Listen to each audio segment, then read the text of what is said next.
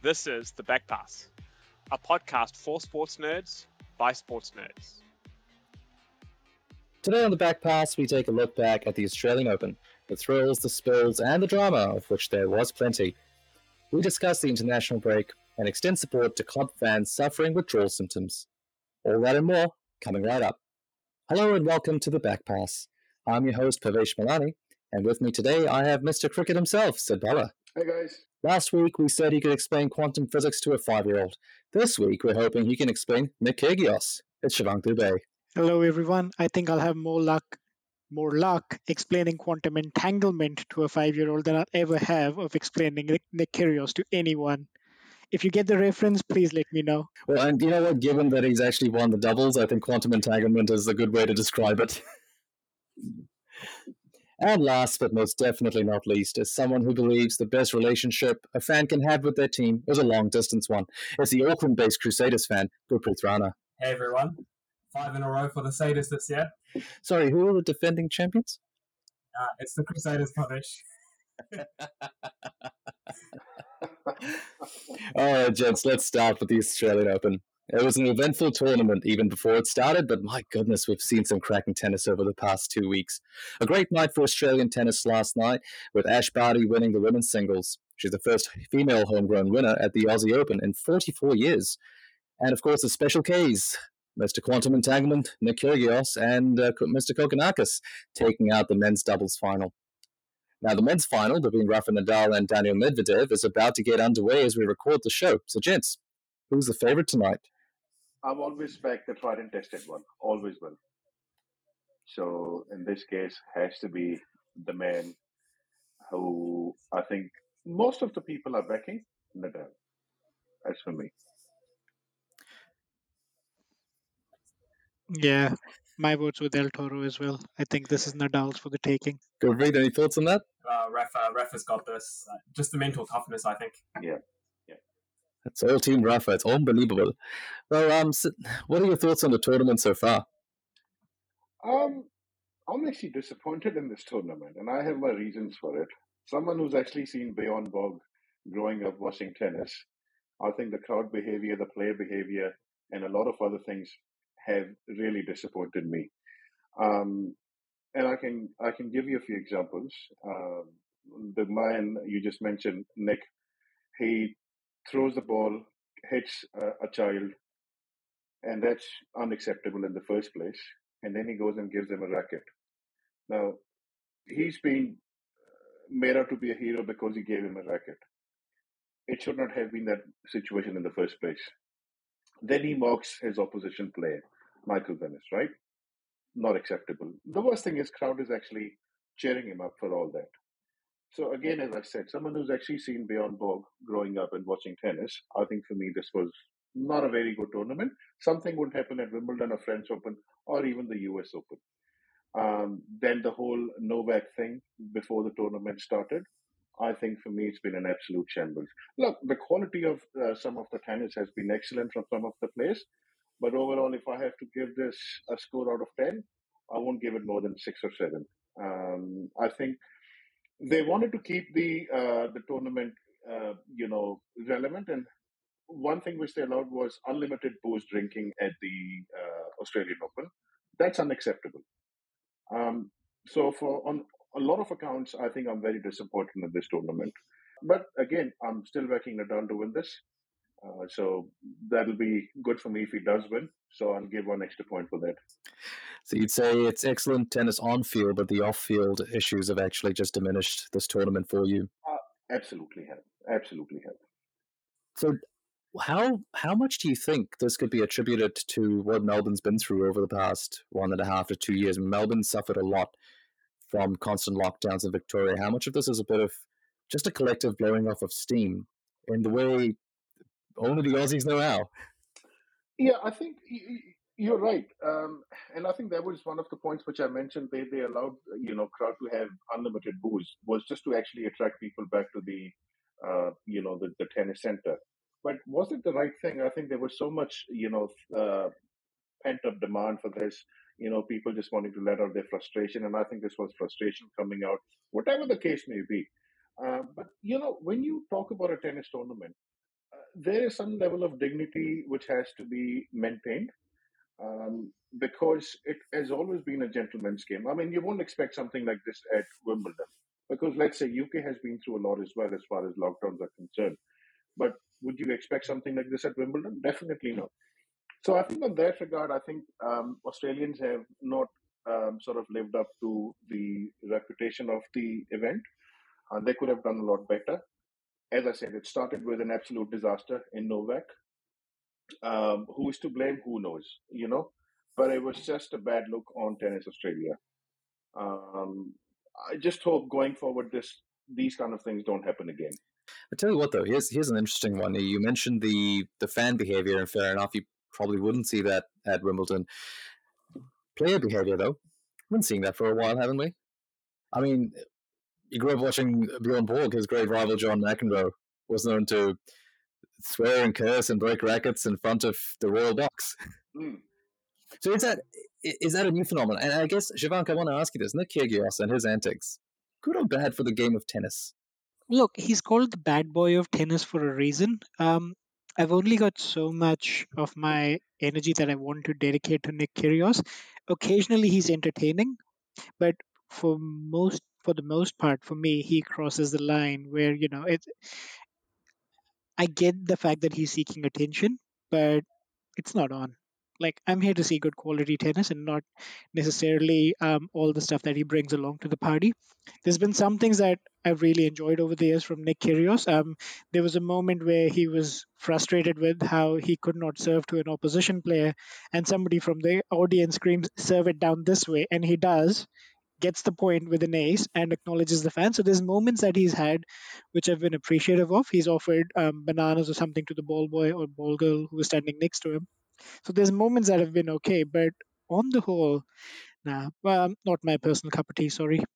Wouldn't it be ironic as well if he had received that sort of coaching against Tsitsipas, whose dad was caught? Did you hear about the sting operation? His father was caught shouting out the instructions in Greek.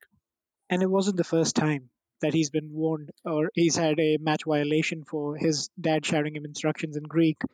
The entire story is really fascinating, especially for the semi-final. The two players have history, Medvedev and Tsitsipas, going back to last year's Australian Open as well, where words were exchanged between the players, and then this was just a continuation of it. But really, the way in which the sting operation was done, I don't know. Just give the guy a warning first off before going through the entire process of having someone sneak behind and hide underneath the box and then go, oh yep, that's Greek, I can hear instructions, so give him a court violation for that. Here's what struck me as really hilarious, because we had all this thought and planning going into having a sting operation, catching somebody who was giving Greek instructions. Yet when rain falls in Melbourne, we have the ball boys and ball girls with beach towels mopping up the court. Like, is there maybe a mismatch in how the resources are being allocated here in Melbourne? Should we have an inquiry? Um, yeah, again, as I said, for me, it's been an absolute shambles of a tournament. So I don't think there's nothing much to comment on that one. But I just want to say something. I'll just go back to what I said about Bjorn Borg and what a gentleman he was when he was playing tennis.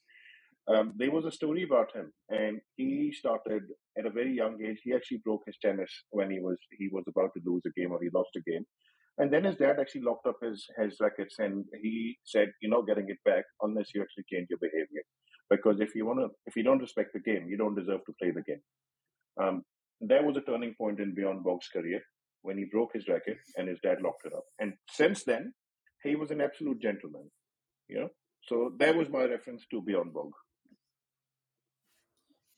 I think on a personal note, Sid, particularly with the Aussie Open, we've seen probably not even as far back as Bjorn Borg, but the way Roger Federer has behaved and the relationship he's had with the Aussie crowd. Yeah.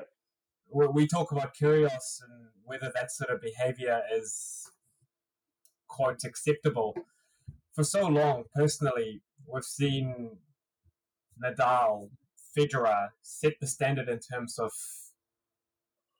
on the court, but also the way you behave with the crowd and the way you carry yourself off the court. Mm. I think Federer not being there, it's, I think, taken away some of the gold standard. Oh yeah, definitely. Is variety the spice of life, though? Do the likes of Federer and Bjork stand out more because some of their colleagues perhaps aren't so well behaved? Does it also make it more watchable, do you think? To a point, you obviously don't want anyone crossing the line. But do we need some of these characters around just to make the sport a bit more watchable, a bit more relatable? Oh, look, absolutely. If everyone was Roger Federer, then Roger Federer would not stand out. We need the Mavericks. Tennis has always had the Mavericks. But like Shivank said, there is this line that a few of the characters in the Aussie Open this year have just crossed once too often. Yeah. Right, and look, it is a grey area. Where does competitiveness just turn into petulance? But I think we would all agree that that line has been crossed a few times during this tournament. Oh, most certainly. All right, guys, let's wrap this tennis section up. We're just focusing on the positives here now, or rather the standout moments. Let's keep it to the on-field stuff. What in this tournament, one moment that stood out for you, Gurpreet? Last night, Ash Barty, homegrown winner. Women's game needed that boost. That, to me, regardless of what unfolds in the next couple of hours in the men's tournament, that really stood out. Absolutely. And you know, the amazing thing was that she won in straight sets. Not Absolutely. in the game, in the entire tournament. She didn't drop a set all tournament. And in that final set, coming back from 5-1 down to winning it in the tiebreak, that just shows incredible mentality. Absolutely. Utter dominance. Shivank, how about you? Yeah, though I was about to go with Ash Barty as well. Look, first Australian women champion in 44 years.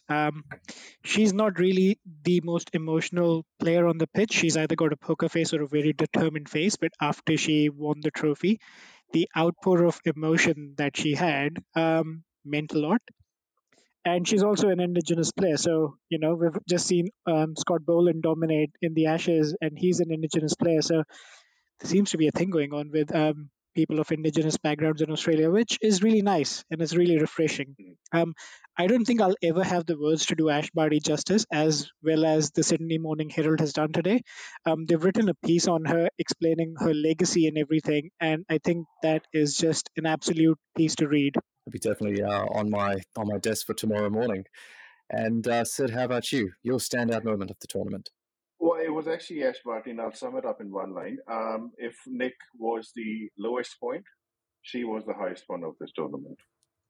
Yeah. Well said. Well, very well said. For me, I think it was also the emergence of the next generation and just a preview of the rivalries to come. Tsitsipas's performance in the quarterfinal was just showed a player at the very top of his game. Now, how much of that was coaching from dad on the sidelines, we don't know, because as soon as his dad was ejected in the semifinal against Medvedev, he went to pieces. But Medvedev's had the wood on him for a long time, and I think that's a rivalry that will go forward, and many more of that to come. Looking at a young player like Carlos Alcaraz, who didn't make it past I think it was a third round, but very, very talented player. Looking forward to seeing more of him. And in the women, Anisimova upsetting Naomi Osaka, and Iga, I hope I'm saying this right, Swiatek. The emergence of the new guard, I think, has been really exciting for me. Of course, we can't talk about the Australian Open without discussing a man who wasn't there. You've mentioned his name already, said Novak Djokovic. So he faced resistance on arrival into the country, and he got past that first line of defense. The Aussie system, they activated a long, slow process that eventually resulted in his removal as an unwanted foreign body. Shivank, was this all an elaborate plan to teach Novak how the human immune system works? Bit of poetic justice in there, isn't it? Like the parallels with the human immune system was quite fascinating for me. And going forward, I hope actually that the Aussie immune system now has the right memory T cells going forward to produce the right cytokines so that when a foreign body like this arrives the next time in Australia, they know how to handle it better. But in saying that, if Novak needs a YouTube channel or a book on how the immune system works, I've got a few recommendations for him. I don't think he cares about my opinion too much, but the offer's still out there for him. I thought you were a quantum entanglement guy, but we'll have to change your intro for next week. I'll quote a line from a famous show with my own twist on it. I drink coffee and I know things. That's what I do. Perfect. All right, then let's move on to football. All right, Gurpreet, fill us in. What happened this week? All right. Quite a few FPL fans out there. My good friend Dev Lal is not on the show. We're both avid FPL players. We do this thing before every game week, and we say, "Hey, bro, who's your captain going to be?" Dev was going to captain Kevin De Bruyne. I talked him out of captaining Kevin De Bruyne into captaining Emmanuel Dennis from Watford. Not only did Dennis blank, he also got red carded. So each day over this international break, both of us have been logging in and looking at Emmanuel Dennis with a big fat -2 as captain. He's been sending me profanities every day, and I hate this international break. I can't wait for it to be over. Explain to me why this hate for international football? Okay, so there's the FPL side of things is injuries. Injuries ruin FPL planning. But on a more serious note, personally, again, there is very little context, right? It's so stop-start. These international breaks pop in at random times. Most of the time, we don't know who's playing who. Most of the time, we don't know who's in the squads. There is very little context and very little continuity, and it makes the whole thing very hard to get engaged with. I'm curious. So, what was your first introduction to football when you were a child? What was it that made you fall in love with football? World Cup '94 in the US, Romario, that magical Brazilian team. That was the first time I was introduced to football. Between then and '98, following United, so I guess following that United team that was going to go on to great things, that was sort of where I'd say I became a fan for life. But where I kind of really fell in love with the game, probably France '98. And I can see where you're going to go with this question. You know it. But this is it. This is it, Pavish. I think the international football gives us these insanely euphoric high points. We look at the World Cups, we look at the Euros, but in between there is very little. Right? There is very little to get engaged with. You're in this 2-year cycle where it's personally World Cup, Euros, and very little in between, except annoyed FPL players. I find it very hard to believe that nobody else was glued to the television watching the doubleheader between Indonesia and Timor-Leste. Or the game between, for some reason, Moldova and Uganda. Anybody know why that happened? Look, Pavish, I would almost hedge a bit. It was probably only you watching, trying to find the next midfield talent for United. Oh man, I wish we got some AFCON, because there's been some serious banter going on at the AFCON right now. Look, Eric Bailly, Cote d'Ivoire against Egypt. They go to penalties. I'm just going to digress here for a sec. Yeah, so they go to penalties. Eric Bailly, who's probably never taken a penalty in his life, comes up, takes the team's third penalty. Now, if you've never taken a penalty before, or you're not a well-known penalty taker, what are you going to do? What would you do? Personally, pick a corner, smash it. Yep. Shivank? Yeah, same thing. Smash it in the top corner. Sid? I'll go straight. Yep, straight down. But you're going to hit it pretty hard. Right. Well, it's good thinking. And look, I'm probably with Gurpreet and Shivank. I would just thunder it, hit it as hard as I can, and just hope it goes somewhere in the vicinity of the net. Does Eric Bailly do these things? No. Eric Bailly tries to do a no-look penalty like his teammate Bruno Fernandes, and hits it pretty much straight at the keeper. It just blows my mind that in an international tournament that somebody would do something like that. And this is my entire case. This is the entire thesis for me for the value of international football, because you're not going to see that at the club level. There's a second reason for it, right? He wants Mo Salah to stay at AFCON for longer so that United have a chance of catching up. That is some big brain 3D chess, and I love Eric Bailly so much more for it. I need 2 transfers to bring Mo Salah back into my FPL team, and I don't want to take any more hits, Shivank. So, big fan of Eric Bailly doing that. I'm actually going to captain Eric Bailly next time. That's what I'm going to do. Because if a player can think that far ahead, he's my captain for sure. Okay, but look, getting back to international football, it's a frustrating time for all the club fans. We do get into the cycle of Premier League, Champions League, Serie A, whatever it is. Your Saturdays, your Sundays, and your Wednesdays and your Thursdays, right? Or if you're if you're a Spurs fan, it used to be Conference League on a Friday. Anyway, though, is international football worth saving? And if so, what can we do about it, Shivank? I think first thing, mid-season international friendlies have no place in the modern game, especially when your top clubs are playing 55, 60 odd games a year. It's become even worse because of COVID. Players now have to play 3 matches after traveling to a different country and then respecting their COVID protocols. And for someone like Thiago Silva, who's 37, is a Brazilian captain, it is just not feasible at that age. And I'd much rather Thiago Silva be available for the Champions League quarterfinal or semi-final or whatever than be rested because he was busy playing for Brazil against a non-footballing entity because FIFA organized a friendly. I think AFCON do something, sorry, not AFCON, the Asian Football Federation do something really smart in which they have a tiered system wherein you don't have to play the absolute minnows. You come in based on your seed.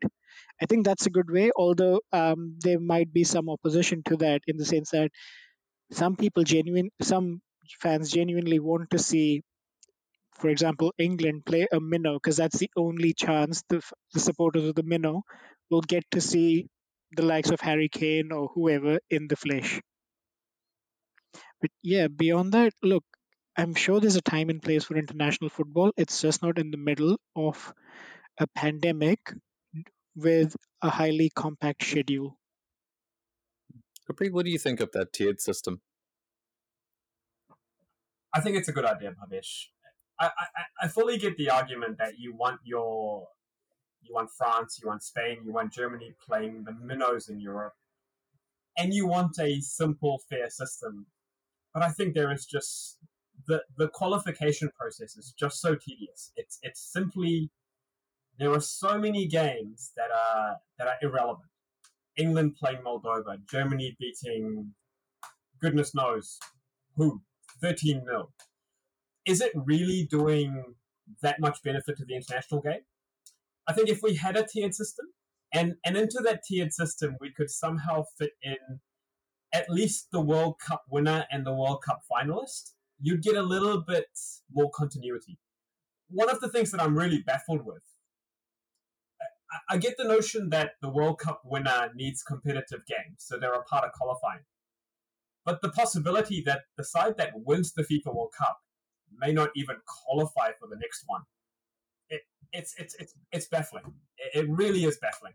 And perhaps a tiered system using seeding, it may be some way to effectively reward teams for a good World Cup. Perhaps if you make a quarterfinal in the previous tournament, it gives you a seeded advantage going into the next one, particularly for qualifying. And it takes away some of this fixture backload that makes domestic club football so disruptive. Well, it's funny you mentioned World Cup winners having to qualify, and they've taken that rule away for many years until they brought it back after the 2002 World Cup. And Brazil, the world champions, were in favor of it because what was happening was that in those 4 years between World Cups, all they had was Copa America and they had no other competitive fixtures. And they were jetting off around the world playing meaningless friendlies, so they found there was more context that way. What's also interesting is it's only Europe and South America that don't have a tiered system for qualification. Every other confederation has a set of playoffs or second group stages, third group stages before they get to qualification. And, I think like Africa does again, they keep it small. They have small groups, which makes it more exciting because there's less margin for error, I think, for these teams. So it's a really fascinating idea that you've got there, Shivank, about the tiered qualification. Sid, you had something to say about this. Yeah, see, listening to you guys, and I'll just compare it with, I use cricket example quite a lot. With every sport, there is a commercial aspect to it as well. Now, as you said, if a very strong team was playing a very weak team, what's the commercial benefit of it? pretty much none. So is that actually going to be promoted at all? I don't think so. So if, for example, and the other aspect is, if Germany played a very, very weak team and they scored 20 goals, then it's a bad look for the sport as well. Then a lot of times, somebody who is aspiring to be a football player or, love the sport, you go, oh, it's waste of time. What's the point of these kind of games? So you got to look at from that point of view as well, that you got to keep it competitive. So you got the people engaged watching the game, and also people who are trying to take up the sport don't get disheartened by the fact that they were absolutely annihilated by a very strong team. So what's the point of following the sport? That's my take on it. Yeah. Totally agree. Not that it helps football in any way, given how federated the entire thing is, but I generally like how the BCCI have structured the IPL to be right after the international season's over and right before the international season break begins, so that everybody who's playing the IPL is only focused on the IPL and they don't have the distraction of international cricket. For the most part, you'll still have some exceptions of players not coming in for whatever reason, but at least all the Indian players are there because as far as they're concerned, the international season's over. And then when the IPL ends, it's a couple of months break for everyone to rest and recover, and then the next cycle starts. I don't know how that applies to football, but it's a general observation that a model like that works a lot better. Gurpreet, you mentioned the 1994 World Cup. That year was, for me, was a very heartbreaking for the World Cup when Baggio missed the penalty shootout. That's when I actually lost interest in the sport. I said, I'm not watching this sport ever again. I love that player, I'll be honest with you at the time.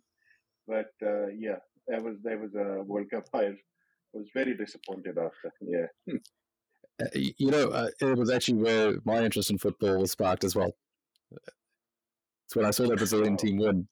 And so we lost one football fan, but we gained two. So, and Shivank, what you mentioned about the IPL, it's a good point, but also I think a very dangerous point because FIFA really wants to move the World Cup to every 2 years. And if they look at the IPL, if you tell them about the IPL, we're going to have a World Cup every year. Careful what you wish for, but I genuinely hope we don't move to a biennial World Cup. Like, it's just too much football for a player to go through. As a fan, I'm sure it's perfect. As someone like me who isn't into international football, sure, at least there's something on the telly to keep me distracted. But for a player, it's just going to drain them completely if they have biennial World Cups followed by regular seasons. It's pretty much no break. Siobhan, Chelsea could do us all a favour by an early exit in the Champions League. That would take a good 10 games away from your players this season. Think of their legs. Yeah, well... Think of Lukaku. He's off to Milan anyway, isn't he? Are they going to take him back? Didn't they put up some graffiti out there saying, I forget what it said, but it was to the effect of, once you're out the door, you're out the door. Yeah, it was rather poetic in what they said. Like, people who don't stay here during the thunderstorm, we don't need them during the rain. So, but he dreams of going back to Milan. Maybe that's where he wants to play his international football. Speaking of thunderstorms, too, is it a good time to bring up that resemblance to Stormzy, or is that going to? That was such a long time ago. I genuinely was confused who was in the United launch video. Was it Stormzy or was it Lukaku? I hate to say it because, okay, there was definitely a race element to it, but I'm going to be honest here. It can sometimes, from some angles. And Stormzy being a United fan didn't help. So I think now that Lukaku's moved to Chelsea, I think it's a much, much clearer demarcation for us. If you see a dude who looks like that in a United shirt, that's Stormzy. If you see him in a Chelsea shirt, that's Lukaku. It's simple. We're all helping each other out. Okay, look, just to wrap it up, I have to say, guys, this conversation, a bit biased. Look, we're all primarily club fans. We're not going to be that charitable towards international football. And to get a really balanced perspective, I think we need to hear from fans who support a club and a country, ideally at the same time, but we don't have any Man City or PSG fans on our panel. I don't think we know any Man City or PSG fans. And as far as I'm concerned, they're a rumor. So we'll just have to wrap that up. And we are out of time. Thank you very much to all our panelists for your comments and opinions. And thank you to everyone out there for listening. We'll be back next week with more sports analysis and banter right here on The Back Pass.